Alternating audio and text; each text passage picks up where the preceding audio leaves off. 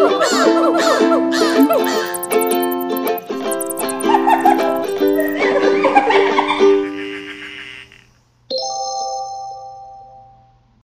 and welcome to the Conservation Queens podcast. We are 5 girls who love the earth and have a passion for living a more eco-friendly life. We are real-life zoo employees, and as always, nothing that we say reflects our organizations, and all thoughts and opinions are our own. Please keep in mind we try to keep our podcast around PG-13. This episode may be the notable exception.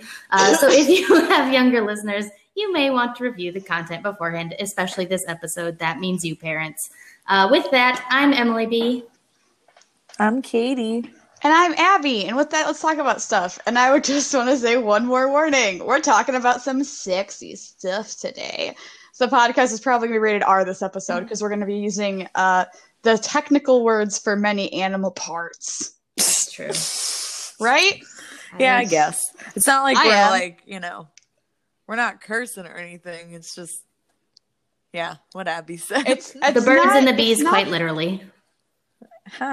Are we doing bees too? No, I was going to mention bees, actually. Oh, there you go. Perfect. Like, if anyone's going to mention bees, it's Katie. Yeah, this is true.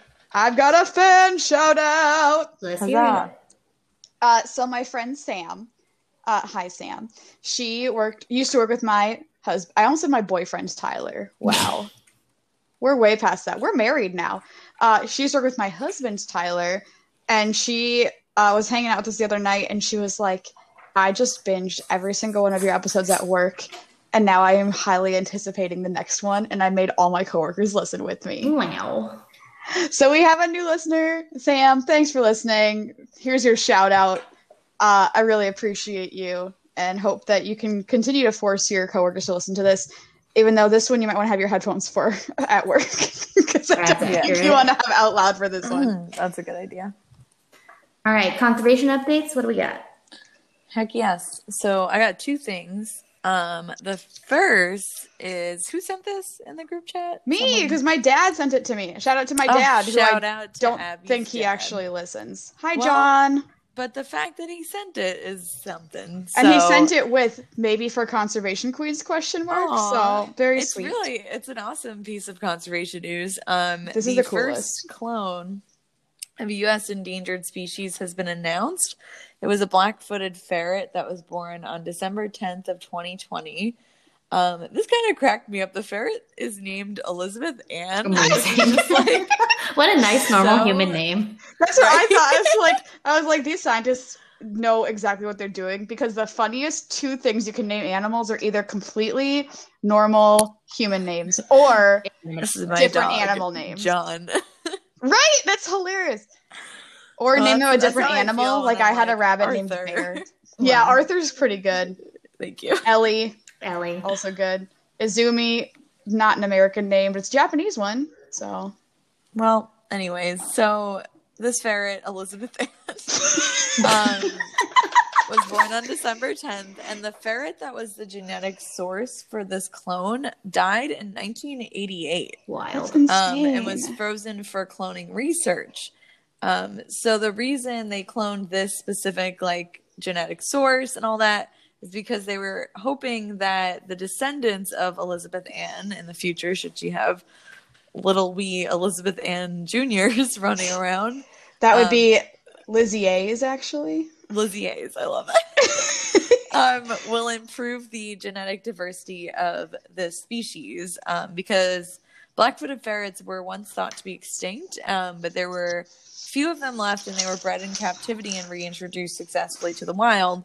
Unfortunately, coming from such a small sample size of the remaining that were not extinct, the genetics of the population are very not small. Diverse, which can lead to issues should any diseases arise in the population. Basically, what we're trying to prevent with SSPs. Exactly. Yeah, so that's why they're trying to clone other genetic sources from 1988 apparently, to kind of diversify the gene pool again, which is crazy. Dolly the sheep walked so Elizabeth Ann could run. Correct. But cloning, wow, crazy stuff. That would be another good episode topic to Jurassic cover. Park? No, I'm no, hoping it doesn't that work we can that get a same woolly way. mammoth in my lifetime. That is my dream. That would. Oh, You can go I visit hope them. we can They're like save some 6 of the different. current ones, you know. Well, I was like, that's also important. What about that northern white rhino that we keep talking about and then haven't done yet? Well, it does bring in some, hopes for maybe some other species that are very low in number or have issues in their genetic pool as well. Do we know where the sample, like which facility had the sample? Was it San Diego with their frozen zoo? It didn't mention where specifically in the I wonder article. if that's because people get mad about the cloning thing. It's possible. Let me relook at it really quickly again and skim. Because I know San Diego has that big old frozen zoo, right? Or is it somewhere else? It is San Diego. You're right, Abby. Oh, killed it. Nope, she got it. Look at that. Yep. All right. What's your other conservation news? Oh, yeah, there it is. Oh, okay. And the second one is actually occurring right now. As we all know, Texas is in the ice age right now. It's Polar pretty vortex, horrible, man. actually. And Minnesota moved south. Yeah, it's almost like the climate. It's changing.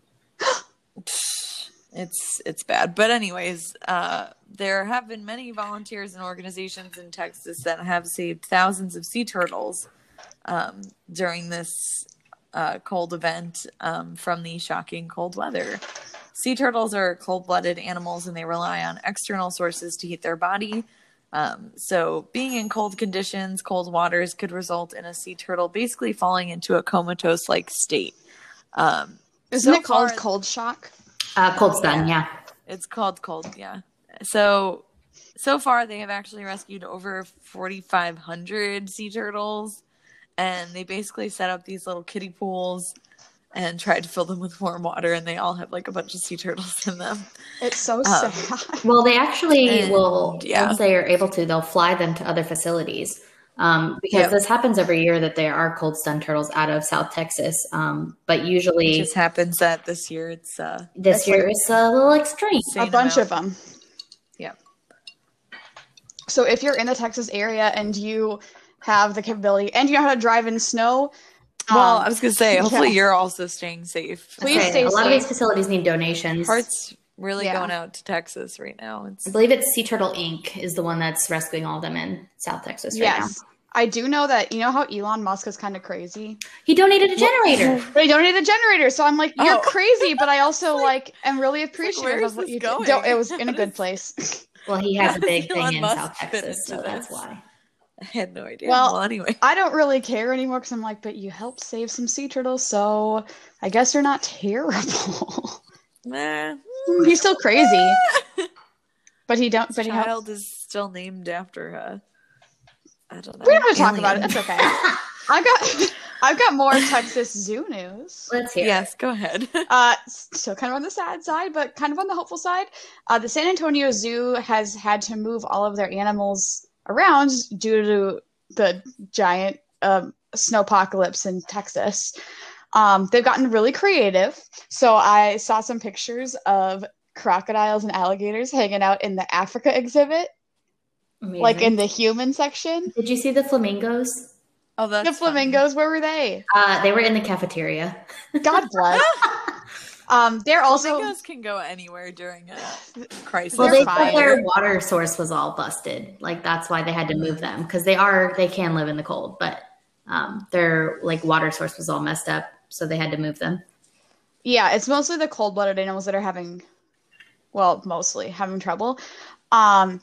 So they've had to get really creative. The animal care team has actually been living at the zoo. They have cots and things set up at the zoo to make sure the animals are completely taken care of. So they're also accepting donations to their emergency fund. There is a link on their website for, again, the San Antonio Zoo. Even though this is going to come out in a couple of days, I'm sure they'll still need some help recovering because they lost their power and a lot of water.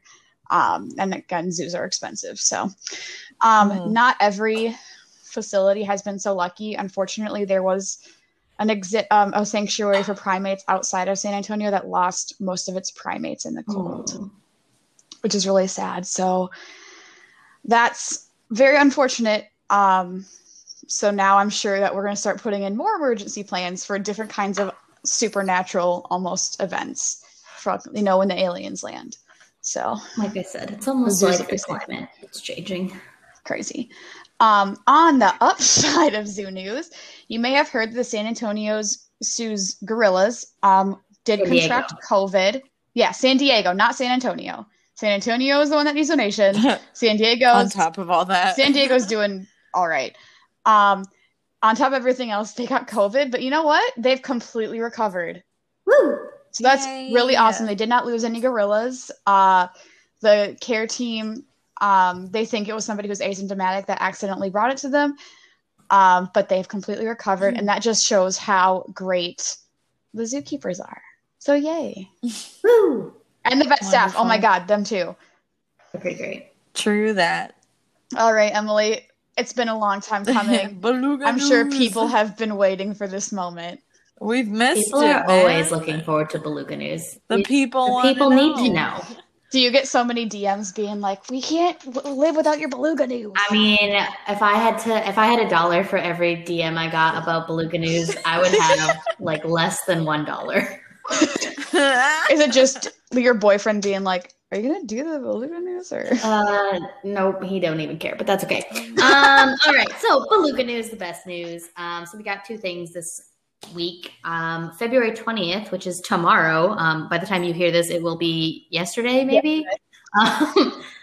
I mean, we're also doing a Valentine's Day episode on Valentine's Day. It's fine. So the people don't care. But February 20th is World Whale Day. So go out there, learn some about whales, especially beluga whales. If you have whale questions, you let me know.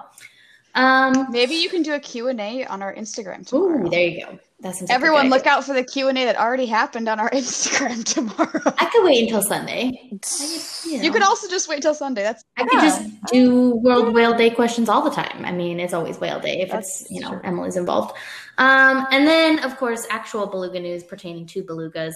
So I think I actually talked about this before. There's a big study of the Cook Inlet beluga whales, which are the endangered population of beluga whales. And a paper from NOAA, which we've talked about extensively, just came out saying that they can actually age beluga whales through the skin samples they're collecting, which is wild. Oh. I think I talked about 2 or 3 episodes ago that they were collecting these skin samples and that they were hoping to learn from them. And they're actually able to age the whales through it, which is wild. Before this, you could only age the whales through their teeth, which you could only get once the whale had passed away. Just like rings on a tree, you can count the rings on teeth, and that's how you can tell how old a whale is. But now we can do it through skin samples. Wild. So that's way easier. Way more, relevant, to know how old the whale is while it's alive. So pretty helpful. Neat. So hopefully we'll learn a lot about the population. Very good. And that's all I got for beluga news. So we are going to jump into the topic for the week, which is love, if you want to say it like that. I would say it, or I would call it love. Ooh, there you go. Reproducing. Yes, mating rituals. Scientific manner. Those are no fun. We're just out here trying to what is love, Abby? How could we, love is a human construct. What is fine? Love? Sex in the animal kingdom. Should we call it that instead? There we go. But Valentine's Day was last week. We know you want to know about weird animal stuff because we love to learn about it. Our group chat's always full of it. So we have picked some of our favorites. Tell the people what we just got from other Emily. Emily A sent a TikTok, which I saw the other day on my For You page. Why don't I get this on my For You page? Also was mesmerized for the full minute and asked myself afterwards, why did I watch that? I wish I hadn't. And it's basically 2 slugs engaging in the act. But they're okay. Their parts come out of their bodies and merge together. It's weird. And they're very long. So it's actually they're hermaphrodites. Oh, do they penis that's fence? The right word. Yes, they penis fence like a lot of other. They penis fence like the sea slugs too. Like sea slugs, I was gonna say, yeah. Like my friend Jason did a paper on that in college for our animal behavior class, and we had to talk about animal behavior, and he was like, "I'm going to talk about penis fencing." So basically, if an animal has both the male and female reproductive organs, some cases they will fight to see who gets to put the pee in the pee, and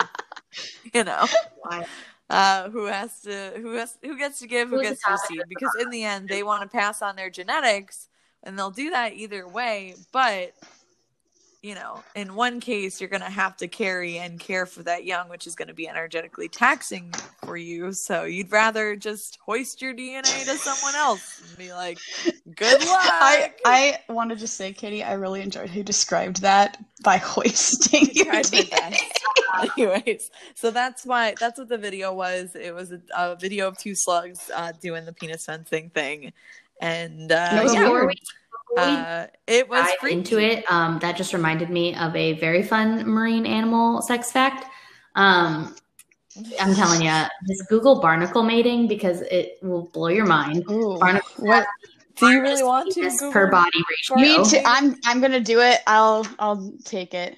They reach their little weenies all the way across to whatever barnacle they're trying to get. Oh, I found a 20-second video. All right. Yeah, barnacles are weird, man. That's really all I had to say. They've got little fans. They are weird, barnacles. And look at that! Oh my god! Yep. The little fan has like one longer little piece of the fan, and I think that's its penis. Yes, like I said, they have the longest penis to body ratio of any animal. What champions? Well, that was cool. No. All right, let's get to it. Abby, what do you got from the wonderful world of birds? So, as we know, birds aren't real, and they work for the bourgeoisie. But yes, if birds were real, there are some really wacky mating rituals out there. So I'm going to highlight some of my favorite ones. This is by no means a comprehensive list. So when you get home, if you want to look up when you get home, I'm like at work, if you want to look up other kinds of weird bird sex things, I highly recommend it. Just be careful what you search. But yeah, these are going to be some of my favorites. So the first one is called the superb lyrebird. Have you guys heard of this one? I have not. There is this. Oh wait, yes, lyre. Yes. Yeah, lyre like the instrument, not like your pants are on fire. Yeah. Yep. So they are the best mimics in the bird world. It's not parrots, it's lyrebirds. Wow. They are from Australia. When it's mating season, the male lyrebird will create a mound of soil as a platform or a stage. He then stands on it. It's very cute. He then stands on it on the platform. And once a female shows up, he does a song and dance. He's got this really beautiful tail. They get their names because they have these really impressive tail feathers that look like the sides of the lyre instrument, which is like a harp. And then they mimic other sounds that they hear, especially native Australian soundbergs are the most common, but they also can imitate other things. So I have got a video that everyone needs to go look up. It's a video of David Attenborough talking to lyrebirds. Yes, I was going to say, I've seen this video. Oh, there's an ad. Sorry. I was going to try to play the sound for you guys because I want you to try to, I just want you to hear. I think that would work. I don't know if it's going to work, but we're going to try it. And if not, maybe we can insert the audio. To persuade females to come close and admire his plumes, he sings the most complex song he can manage, and he does that by copying the songs of all the other birds he hears around him, such as the kookaburra.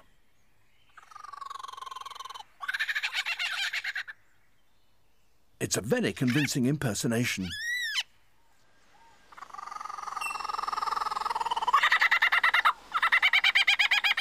Even the original is fooled.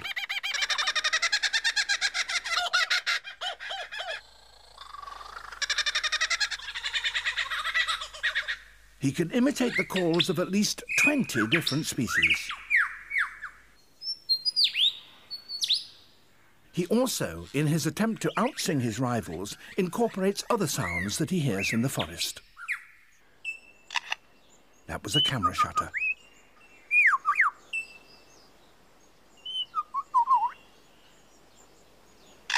And again. And now a camera with a motor drive.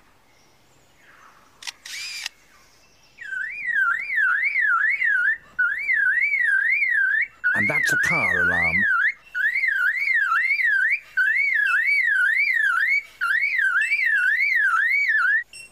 Isn't that bananas? Wow. It That sounds is crazy. He also, in the same video, this is a BBC Earth video, by the way, cite my sources. He mimics not only a camera, but a camera with like the film, a car alarm, and a chainsaw. I was gonna say I've heard the chainsaw before, and it's so crazy. wacky. So everybody needs to go look up that video just because they look like these like innocent like peacock kind of looking birds, and they make these just crazy noises. So those are superb lyrebirds. For this, I forgot to mention, I'm not going to focus until the end about exactly how birds copulate, but for an overview, most birds do something that we ornithologists like to call the cloacal kiss. Oh. That sounds. I don't like that. That sounds like the domestic kiss. Yeah. I mean, so basically, if you look at a bird, they have one hole for everything. It's called their cloaca. And females and males, I've only seen this a couple times, but when I did see it in Africa, it was with two fishing eagles, and it was very wacky because we had like 18 biology students. We were all like, oh my God, because we were mature. And they basically slam into each other, and they kiss their cloacas together, and that's how they transfer the sperm into the vagina. And that's most birds, with a very glaring exception, which I'm sure everybody is just waiting to hear about. Another bird that does really weird stuff is called a bird of paradise. These are my Have you heard favorite. about these? They're also my favorites. And I know we talked about this at work a couple weeks ago, and I know Katie definitely heard me, I think, rant about this being so excited. Birds of paradise are these birds from New Guinea, and they have a bunch of bizarre colors and mating dances. I can't even describe all of them, but the one that's most famous is the one that has, it almost looks like a smile. Yes, on it's it. like bright blue, isn't it? Yeah. Mm-hmm. So let me try to figure out. I forgot. I looked up what it was called, and then I didn't write it down, which was very bad of me. Nice. Yeah, I'm a really good researcher. Well, if you've ever seen Birds of Paradise, it's usually this video clip that is shown. And they like dance around. Yes. So it's called the Superb Bird of Paradise. What's up, name? Yes. The males have this really impressive blue chest and parts of their wings, and they will lift it up, and it makes kind of a face, and they kind of dance around the female. They also create a stage in their jungle, which is super cute. And each species has a different elaborate dance. There's a great video, again, it was David Attenborough, of one of the birds of paradise trying to mate with his head. So you can look that one up if you want to. But they are super duper awesome, so definitely check those out as well. But let's get to the meat of the episode. When you hear birds and you hear mating, one of the most, I'm sure we have some anecdotes to throw in here. One of the most famous examples are ducks. I have like severe trauma related to my Bio 265 ecology class, and my teacher did a whole lecture on duck penises. It's more than I need to know. He was an ornithologist. Well, to be fair, we find it fascinating because they don't do the cloacal. They don't do a cloacal kiss. They do something different. So ducks. Ducks do not cloacal kiss. They actually do have penises and vaginas. Did you actually explain what that is? She did. Or did I miss I did that? explain it. You might have just zoned out. Okay. Yeah, just want to make sure. I mean, after you hear the word cloacal kiss too many times, I think your brain just turns off. I might have just blocked it out of my mind. Yeah. Unless you're an ornithologist, like, Go ahead. I'm just kind of like, yeah, that's cool. But I'm weird, so that's fine. So male ducks do have penises. Females do have vaginas. Male ducks' penises, for the most part, most of the time, stay inside out, inside its body in a little sac. Great. When the ducks mate, they do eject their penis out of the sac. Duck penises are around 20 centimeters long. That seems too big. I believe, if I have a book here called Extreme Birds. Oh, I believe somewhere, you that it's correct. I'm just saying that that's terrifying. But I can tell you which species has the biggest one if I can find my book. It's okay. I believe you. Okay. Well, I'll look it up later because I want to know. But so ducks' penis is around 20 centimeters long. They are shaped like a corkscrew. Good. And some species have backwards facing spikes on them. Delightful. And I have an anecdote to insert here that I think I showed you guys this when it happened. So I'm in a birding group for Florida, and somebody posted a picture of a duck with its penis out, and she was like, I don't know what this is. This female duck has, like, I think it's some sort of parasite just like hanging out from its bottom. I don't know what it is. And everyone below, everybody below. No. This happened to Did me it? That happened to me at the turtle hospital. Yes. Oh my God. This woman called me over. There's ducks like right by Dolphin Nursery. There's like a little, Emily knows what I'm talking about. And one of them had its penis was out. And this woman called me over and was like, I think its internal organs are falling out. Well, is what you're she not wrong. said to me. Verbatim. But it looked like I could tell. Like I could, like it looks like a. Small it does not look almost. like penis. Yeah, but it was like we're okay. Oh my God! I called the animal. Can you come check out? Are you ready to have your minds blown? I'm so excited. Okay, here's this, Abby. I decided to look it up for you.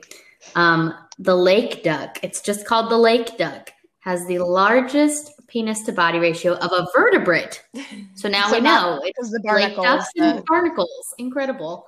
But the lake duck has penis that measured up to 42 centimeters, which is 16 inches and a foot long. That's more than a foot. I'm holding a ruler right now. That's upsetting. How big is the duck? I thought it was why did I think it was the tapir that had the let me search the taper. Penis to body ratio. I'm going to get government flagged after this. Oh, there's an entire article called Animal Penises Are So Absurdly Sized. That's correct. Okay, apparently tapirs are 19 inches, but tapirs are also huge. Yeah. Could be mammals. No, I don't know. I thought Ben actually told me that. Ben, if you're out there listening, he was one of our coworkers at the zoo that we work at not too long ago. Oh my gosh, I want Ben to be a guest in the podcast. We can do Love in the Animal Kingdom Part 2 because I'm sure he loves this topic. It's mine too, and I'm never going to talk about it at work because it's there's kids. Yeah, well, no kidding. Well, I won't say never because once Emily talks about manatees, I've got a story. But yeah, so anyway, so ducks, they have this big old penis, apparently up to 40 centimeters, which is terrifying. Female ducks, on the other hand, they have kind of the opposite, and not a great way for the male ducks. We believe that much of duck mating is non-consensual. I feel like most animal mating is. Yes, but ducks is like extremely violent, but there's a reason. So female ducks, their vaginas are also corkscrew shaped, but they corkscrew in the opposite direction, I don't know, of a male's penis, and also have several dead ends. Good. So what can happen is if a female duck... Why? Well, here's why, actually. Why? So female ducks, if they do want to mate with the duck that is literally screwing them, then she is able to kind of like relax and it's easier for it to happen. But if it's a male duck that she does not want to mate with them, if the male ends up depositing its sperm in one of the dead ends, the sperm will never reach her eggs. And so they're not viable. So it's kind of like a preventative measure so that their offspring does not spread. Duck mating also is notoriously violent. Have you guys ever had to explain duck mating to guests before? No. It's never happened in front of. Well, apparently it did, but he wasn't doing nothing. I was going to say I've seen it a couple times with guests around and small children. I had to explain it. It is very violent. It can result in severe injury or even death of the female or other males, depending on what's going on. So it's just a lot. Ducks and birds are strange, especially ducks, mostly ducks. But that's kind of the most famous animal in the most famous bird in the animal kingdom for mating stuff. So that's what I decided to focus mostly on. So you're welcome. Wow. And I'm sorry. Yeah. All right. Katie, it's not as fun. The primate world. This is also not going to be fun, I feel like. No, well, we're talking about one primate in particular here, and it's most famous. Baby. So Valentine's Day is also Bonobo Day or World Bonobo Day. Yes, it is. I have my calendar here. Okay. Yes, World Bonobo Day. So just a day to kind of bring attention to this lesser known ape that is also one of our closest relatives, isn't it more than chimpanzees? I think technically, yes. They're part of the same genus as chimpanzees, and they've sometimes been referred to as the pygmy chimpanzee, even though they are not that much smaller than chimpanzees. But they are not a subspecies of chimpanzees. They are their own distinct species. So just a little more of a quick overview on them. They're found in the Democratic Republic of Congo, around the Congo Basin, and are separated from chimpanzees who live north of the river, while bonobos live south of the river. So that's where it's believed that some time ago, that's why these two species diverged and evolved to be different from one another, was that separation. I did not know that. That's cool. The river and their geographic locations. Yeah. So they are an endangered species. They are estimated between about 25,000 and 50,000 individuals. And their biggest threats are commercial poaching for their meat and habitat destruction, logging specifically, which is then in turn making it easier for poachers to find them in their natural habitat because there's less forest. So it's like almost cannibalism. Not great, too. But 98%. Right? 98% kind of thinking. It's a little too close for comfort for me, but again, food source is a whole other issue anyway. So let's talk about love though, baby, because that's what bonobos tend to be known for. Is they always get associated with the phrase "make love, not war," and I definitely put that in our. I did a little Instagram story about them on Valentine's Day on our Conservation Queens Instagram. So they are known for the "make love, not war" phrase because they are so different from chimpanzees because supposedly they have orgies instead of having wars. Well, that's not entirely true, and we'll get into why, but it is partly true. They're definitely not as violent as chimps are. Yes.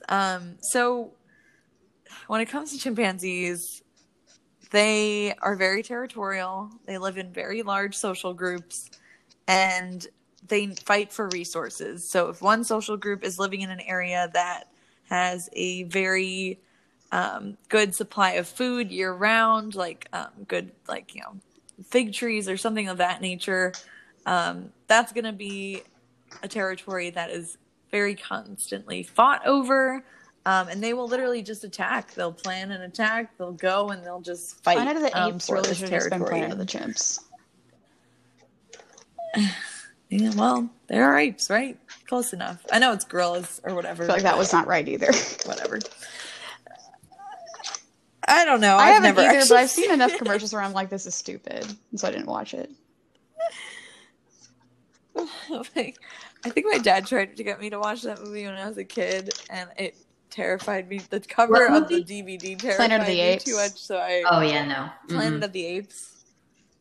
Like the old one, not whatever remake they did a few years back. But anyways, so yes, typically when it comes to chimpanzee hierarchies as well, it's a patriarchal society. There's going to be a dominant male that usually males do outrank females in general.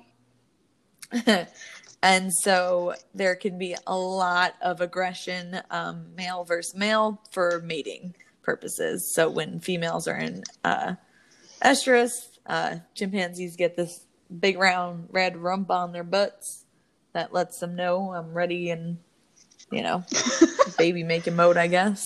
And the males go nuts. They literally go insane. They fight each other. They can even So it's kill like each other. ducks, but mammals. Yes, but that's chimps. So the first behavioral difference between chimps and bonobos is bonobo society is matriarchal, which is not seen in other primates. They are very special because they let the ladies, and as a result, lead the way. Calmer. And as a result, they have orgies. No. This means, I just do want to clarify, this means that the highest ranking member in a bonobo social group, those bonobos social group, in a bonobo social group is a female, but they are not a female dominant society. So that would be like hyenas. We're going to backtrack way back to the first episode where Emily A. talked about hyena society and how females, even if they are the least ranking female, they will always outrank the highest ranking male. So like no matter what, the females are in charge. That is not the case with a matriarchal bonobo society.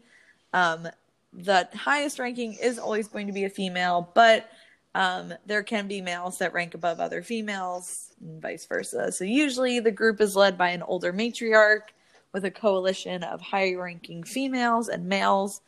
And then there will be an alpha male, but in order to keep his position as alpha male, he'll need the support of the alpha female. And she is still the one who ultimately decides where the group travels. So, yeah, that's the first difference, is the ladies are in charge, which is, I think, wonderful. We should all, follow their example in that aspect. Maybe not in the next part to come, but hey, that's up to you. So just because the females are in charge doesn't mean aggressive encounters don't occur. Like chimpanzees, aggressive encounters are rare between males and females, which isn't the case in chimpanzees. Males can really be very aggressive toward females. Males, though, in bonobos are more tolerant of infants and juveniles, which is why bonobos have virtually no record of infanticide occur among them. Meanwhile, in chimpanzees, it's documented quite often. Because if, a female basically is out of line, does something that upsets the alpha male. I've seen this in actually quite a few nature documentaries. Basically, like, gets his bros together and they gang up on her and like kill her baby to get her to have their baby. Maybe usually it's if the female is like visiting from another troop and trying to join. It's a whole thing. It's not great. Those documentaries. We want to say, as conservation because we do not condone what the chimpanzees are doing. Yeah, there you go. But in bonobos, a male derives his status from his mother. So the mother's son strong is super strong in bonobo relationships. And the mother will even go out of her way to physically prevent other males from breeding with certain females that she she's that wants her son to breed with. Which I think is so funny, right? So the mother and daughter relationships are not quite as strong. They're not lifelong lasting because the females will leave the troop when they mature. Is that also the opposite of chimpanzees? The males... No, the females are usually the ones to leave.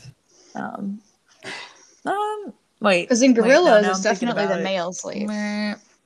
Yes, no, gorillas, it is the males that leave, and now I am doubting myself. I actually don't know, so. No, it's okay. I don't think I know. I'll Google it. Well, we'll look up. Thank you. So that's why mother-daughter bonds are not lifelong lasting in bonobos. So where does the sex come in? Where doesn't it come you've in? all I been think waiting is the better for. question. True. So the whole like bonobos are always having sex thing is because they use genital rubbing as a means of many different social behaviors. So it's been documented or perceived by researchers as a means of a greeting. If there are two troops that are like meeting each other for the first time, it could be a very tense situation. So in like a chimpanzee, two I was troops going to say, met I up, have your it would just answer be an too. all-out brawl. It says males rarely But- leave the community where they grew up, so you were Okay. right. And the adolescent females usually migrate to a different community. No, that was in In chimps. bonobos, but what about chimps? Oh, okay, cool. Kitty That's is really the same. smart. All right, so, thank you. I won't doubt myself anymore. But so if it was a group of chimps, it'd be an all-out brawl. But if it was a group of bonobos, there can still be aggression, but an attempt to kind of quell any aggression or maybe come to a more peaceful resolution. They just get to know each other by like easing that tension and rubbing each other's genitals. You know, why not? So it's greeting. It's a means of forming a social bond. It can be a means of conflict resolution. So like in that case I just mentioned, and it could also be a means of post-conflict reconciliation. So like, let's say two females were like going at it. They were kind of having a maybe a ranking dispute or hierarchy kind of exchange. And then they were like, oh, you know, maybe we didn't need to get so heated. I'm sorry. Let's kiss and make up.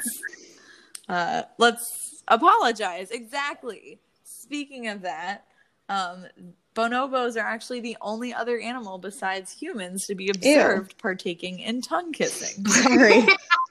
Ew. No, I know, but like, you know It's a what fact. I mean? Ew, who kisses with their tongues, gross. I would know nothing about that. Yes, bonobos French kiss. They're also the only animal besides humans to typically engage in face-to-face sex instead of, you know, the other way around. Although a pair of Western lowland gorillas have been photographed in face-to-face position, but for bonobos, it's not very rare, I guess, to see them doing that. So what situation would they use sex for conflict resolution? If you're looking for another example, a really common one is they come across a new food source or a large food source when they're out looking for food. And it can actually be a really stressful and exciting moment when this happens, figuring out who gets to eat first, because they do have that really strict social structure that they rely on. So it's kind of like who, you know, gets like not even who necessarily goes first, but who goes second, third, fourth, you know, fifth, you know, all that kind of stuff. So in this type of situation, tensions are high. Let's decrease the tension, have a communal sexual activity, and encourage some peaceful feeding instead. Yes.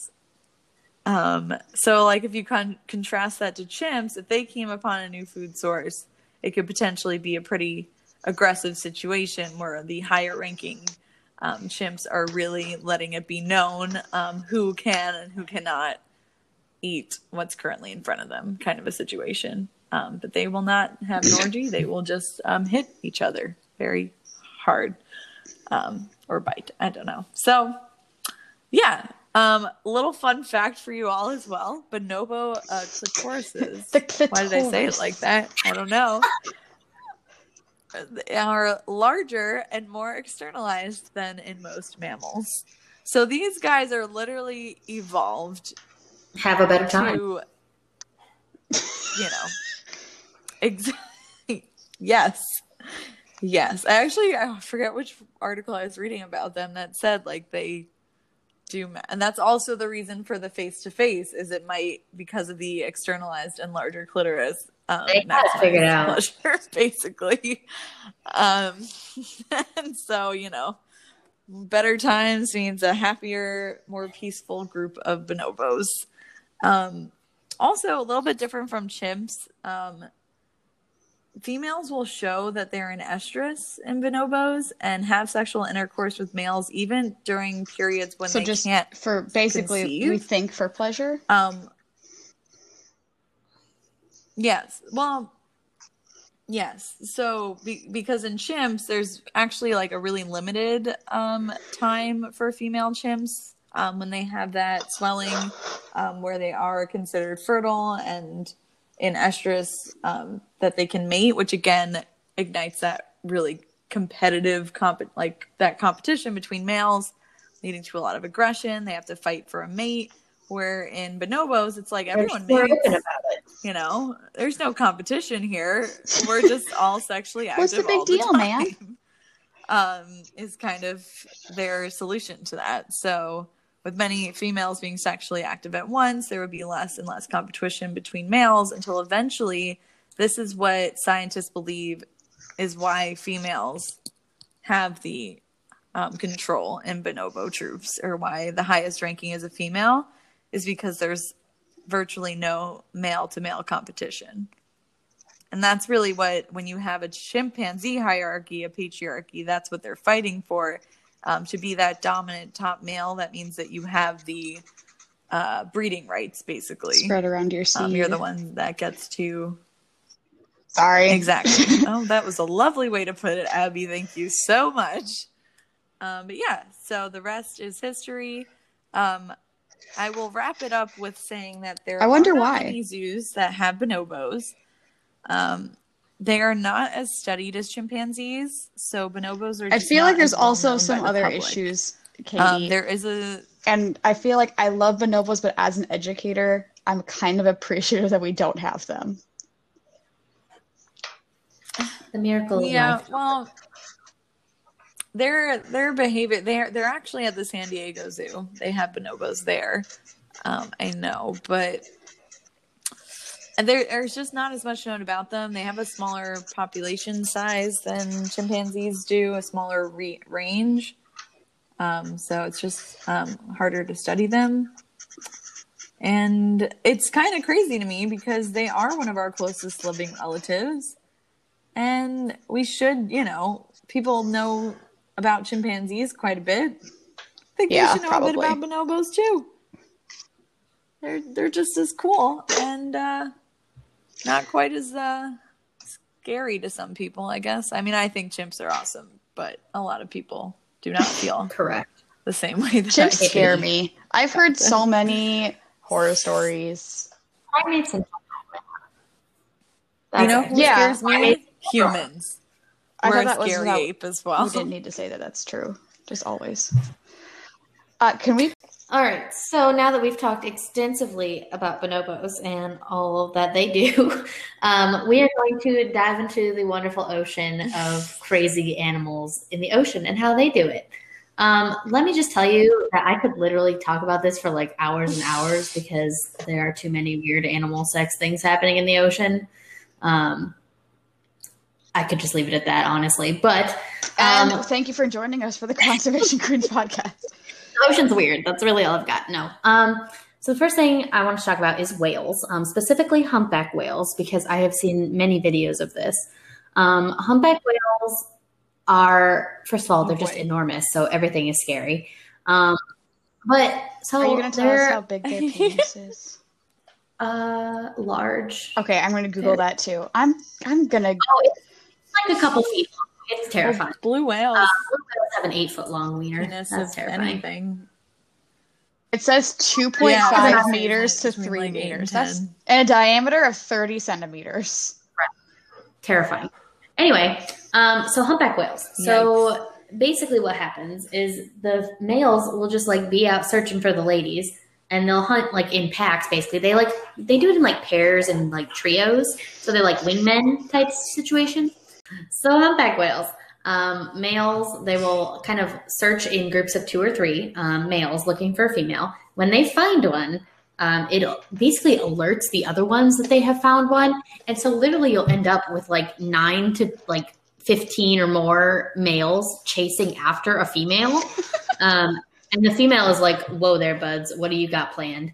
And so she is like bolting, running for the hills. But eventually they wear her out, like literally to the point of exhaustion. And the males, while they're chasing, will fight each other because they're like, no, I want her. No, I want her. But they'll like fight in their little like groups. So it's like these two versus these two versus these three. It's wild. But eventually, usually the largest whale wins. And so his wingman then goes up to the female and literally flips her upside down. So her belly is towards the surface. And then he comes up, the one who's going to mate with her, comes up next to her, flips upside down, and his wiener comes out and over. And it is scary. I'm not kidding Have you seen this? I've seen videos of it. I have not seen it in person, no. That's probably okay, right? It's terrifying. But anyway, so that's how humpback whales do it. And it is very scary. And it's just not fun to watch. And that's enough of that. Other whales, though, right whales, which we've talked about quite a bit because they are critically endangered, and it is calving. How do you say that word? That word doesn't exist. There you go. Calving season, the time where they have their babies. God, I can't talk. But apparently, right whales have the largest testicles in the whole world. Incredible. And the reason that they have the largest testicles is because the females are a little promiscuous and they like to have relations with many men. And so in order to be competitive, the male that produces the most sperm stands a better chance to pass his genes. Oh my God. All right. I mean, it makes sense, but wild. You guys have all probably heard of dolphins and how they're getting it on left, right, and center. The bonobos of the ocean, we could call them. Dolphins? It is a social behavior for them, just like bonobos. So it can be, not for mating purposes, just for like, hello, how are you purposes. Yeah, exactly. But I will tell you, I will pass along a piece of wisdom passed along to me by a dolphin trainer that I know. And he would always say that the dolphins are trisexual, meaning they will try anything with anyone or anything at any time.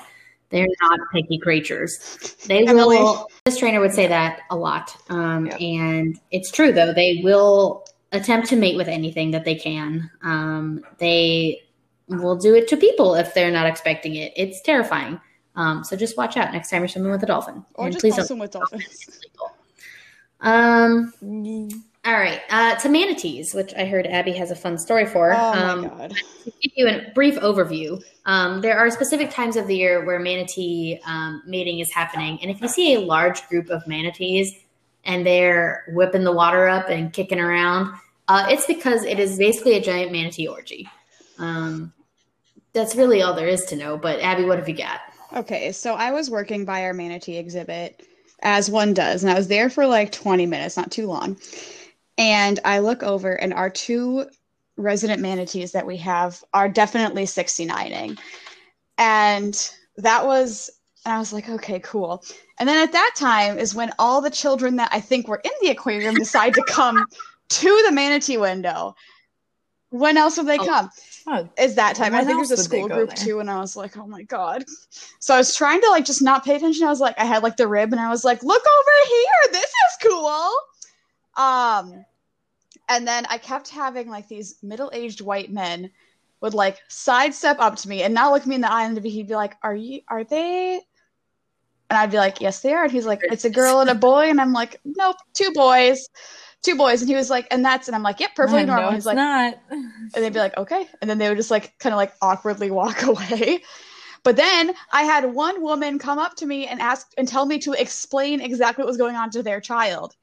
PSA to any of the women or the men or the parents out there. Listen, it is not the educator's job at the zoo to explain the birds and the bees to your kids. That's your job, and we will say no, and we have been told that we're allowed to do that. So do not ask us. It's very awkward for every party involved.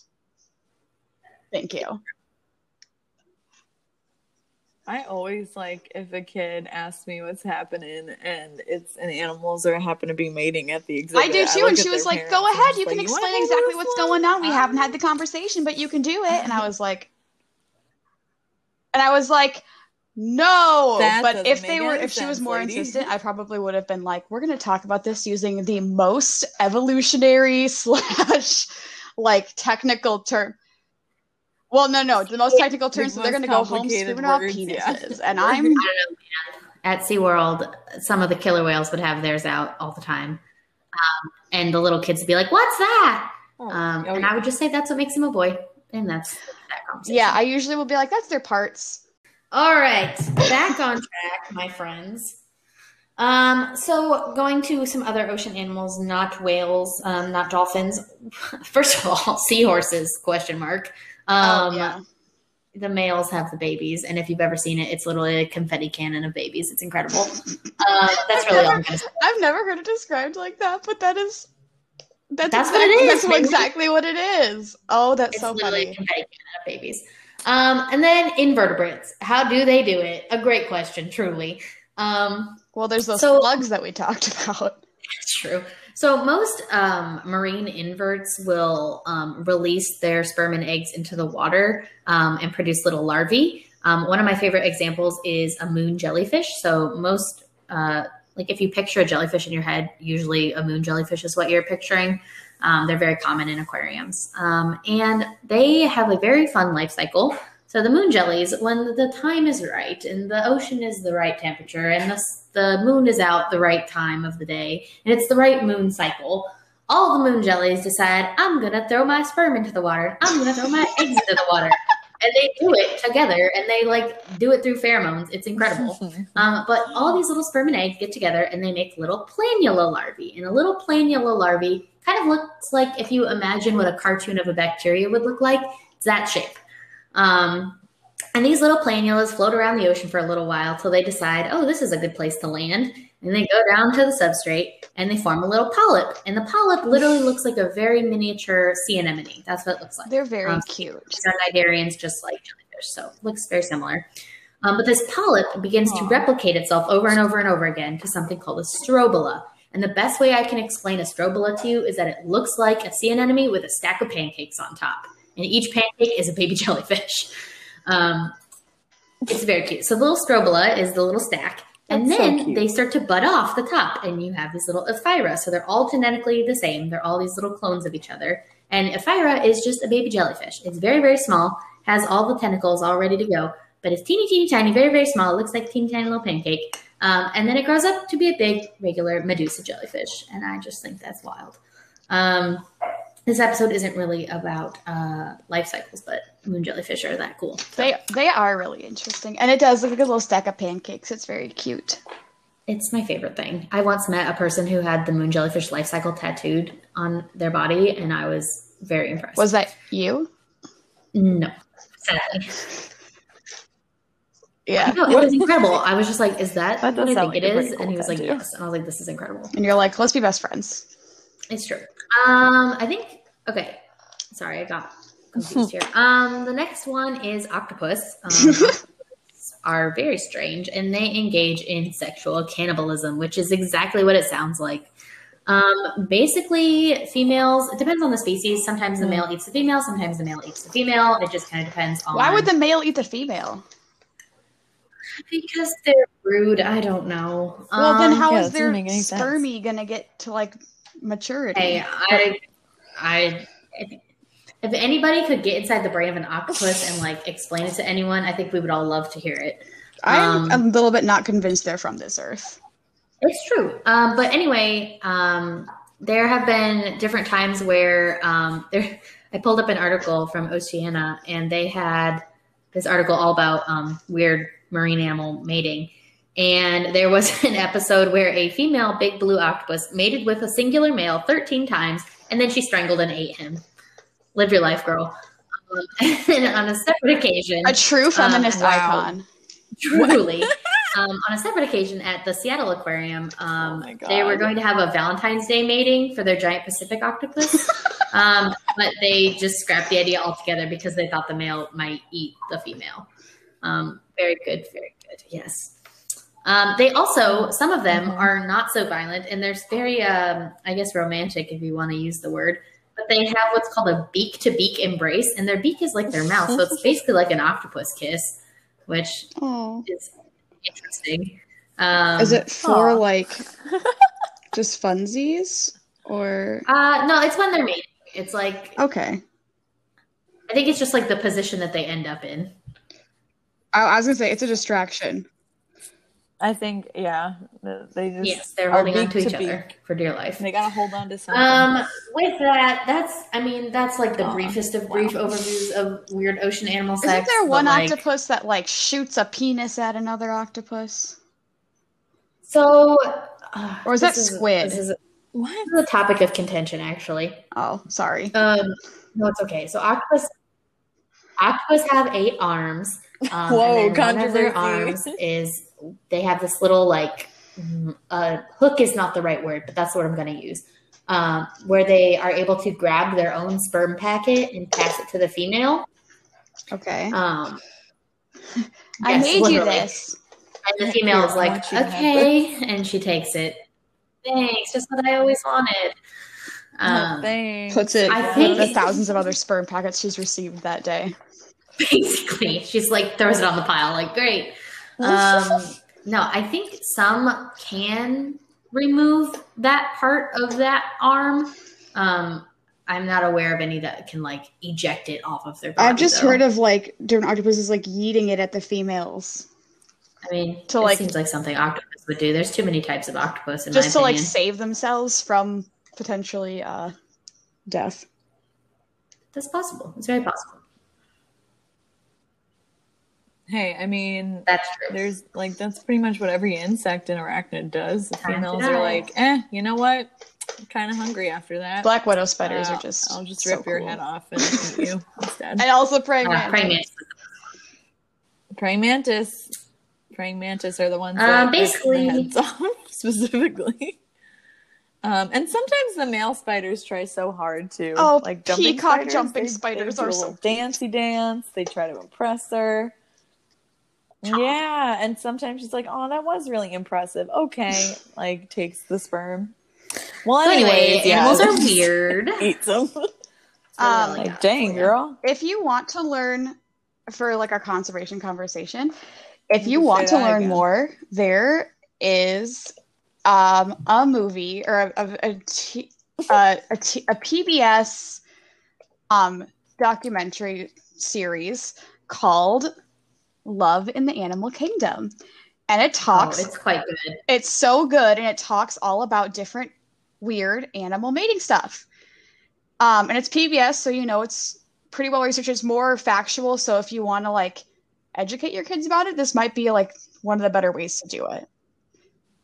Yeah.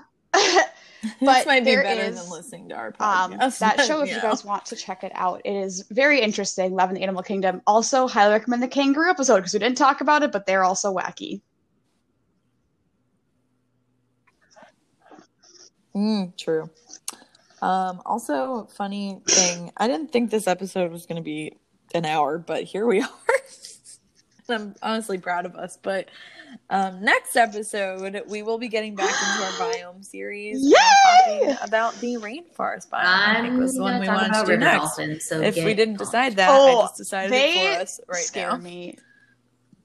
They are shocking. I agree. I feel like we're allowed to be scared of them, right? They do. They're a little. They're as far mean. as dolphins are we concerned. should try to help them. Most of them are critically endangered. I agree, but can we help them from afar and not from next to the boat where they can literally? We'll get to it next week. We'll get to it. Yeah. And while you're at it, follow us on social media. I'm starting to think that we should maybe make a TikTok, just be me but we posting definitely videos of shouldn't. Ellie. It would be too ridiculous. But I was also just thinking earlier when Emily was talking about jellyfish and how they just like release it into the ocean, and are like, "Woo! Hopefully that meets an egg," and it works. It reminded me of that viral TikTok of the girl that was swimming in the ocean. Yes. And it was like filled with it was very foamy, and it was. I'm telling you, stay out of the ocean if it's foamy. Yeah. Like nothing good comes from foam in the ocean. It's either whale sperm or whale poop or fish poop, or all three. Just fun facts. There you go. So yeah, we will leave you on that lovely note. And thank you guys so much for joining us. We stayed home, this week. And hope you my had a husband made me a wonderful steak dinner. Valentine's It was very Day. nice. I made chicken wings. Did you make hot dogs and bologna? Wow, see? No, but we have been singing that nonstop. I worked. To be fair, Katie, we also did work, but then he was like, but I am going to make you a steak dinner. And I was like, oh, thank you. That's I bought true. you Boston Rob's Y'all cookbook did. from Survivor. Wow, that's incredible. I do. Emily, once we get off, we're going to have to talk Emily about loves Survivor some I more had because 2 Survivor-themed birthday parties as a child. I think we've talked about this. And with that, Bye. go out there Bye. and stay Good sustainable. job, guys. Bye.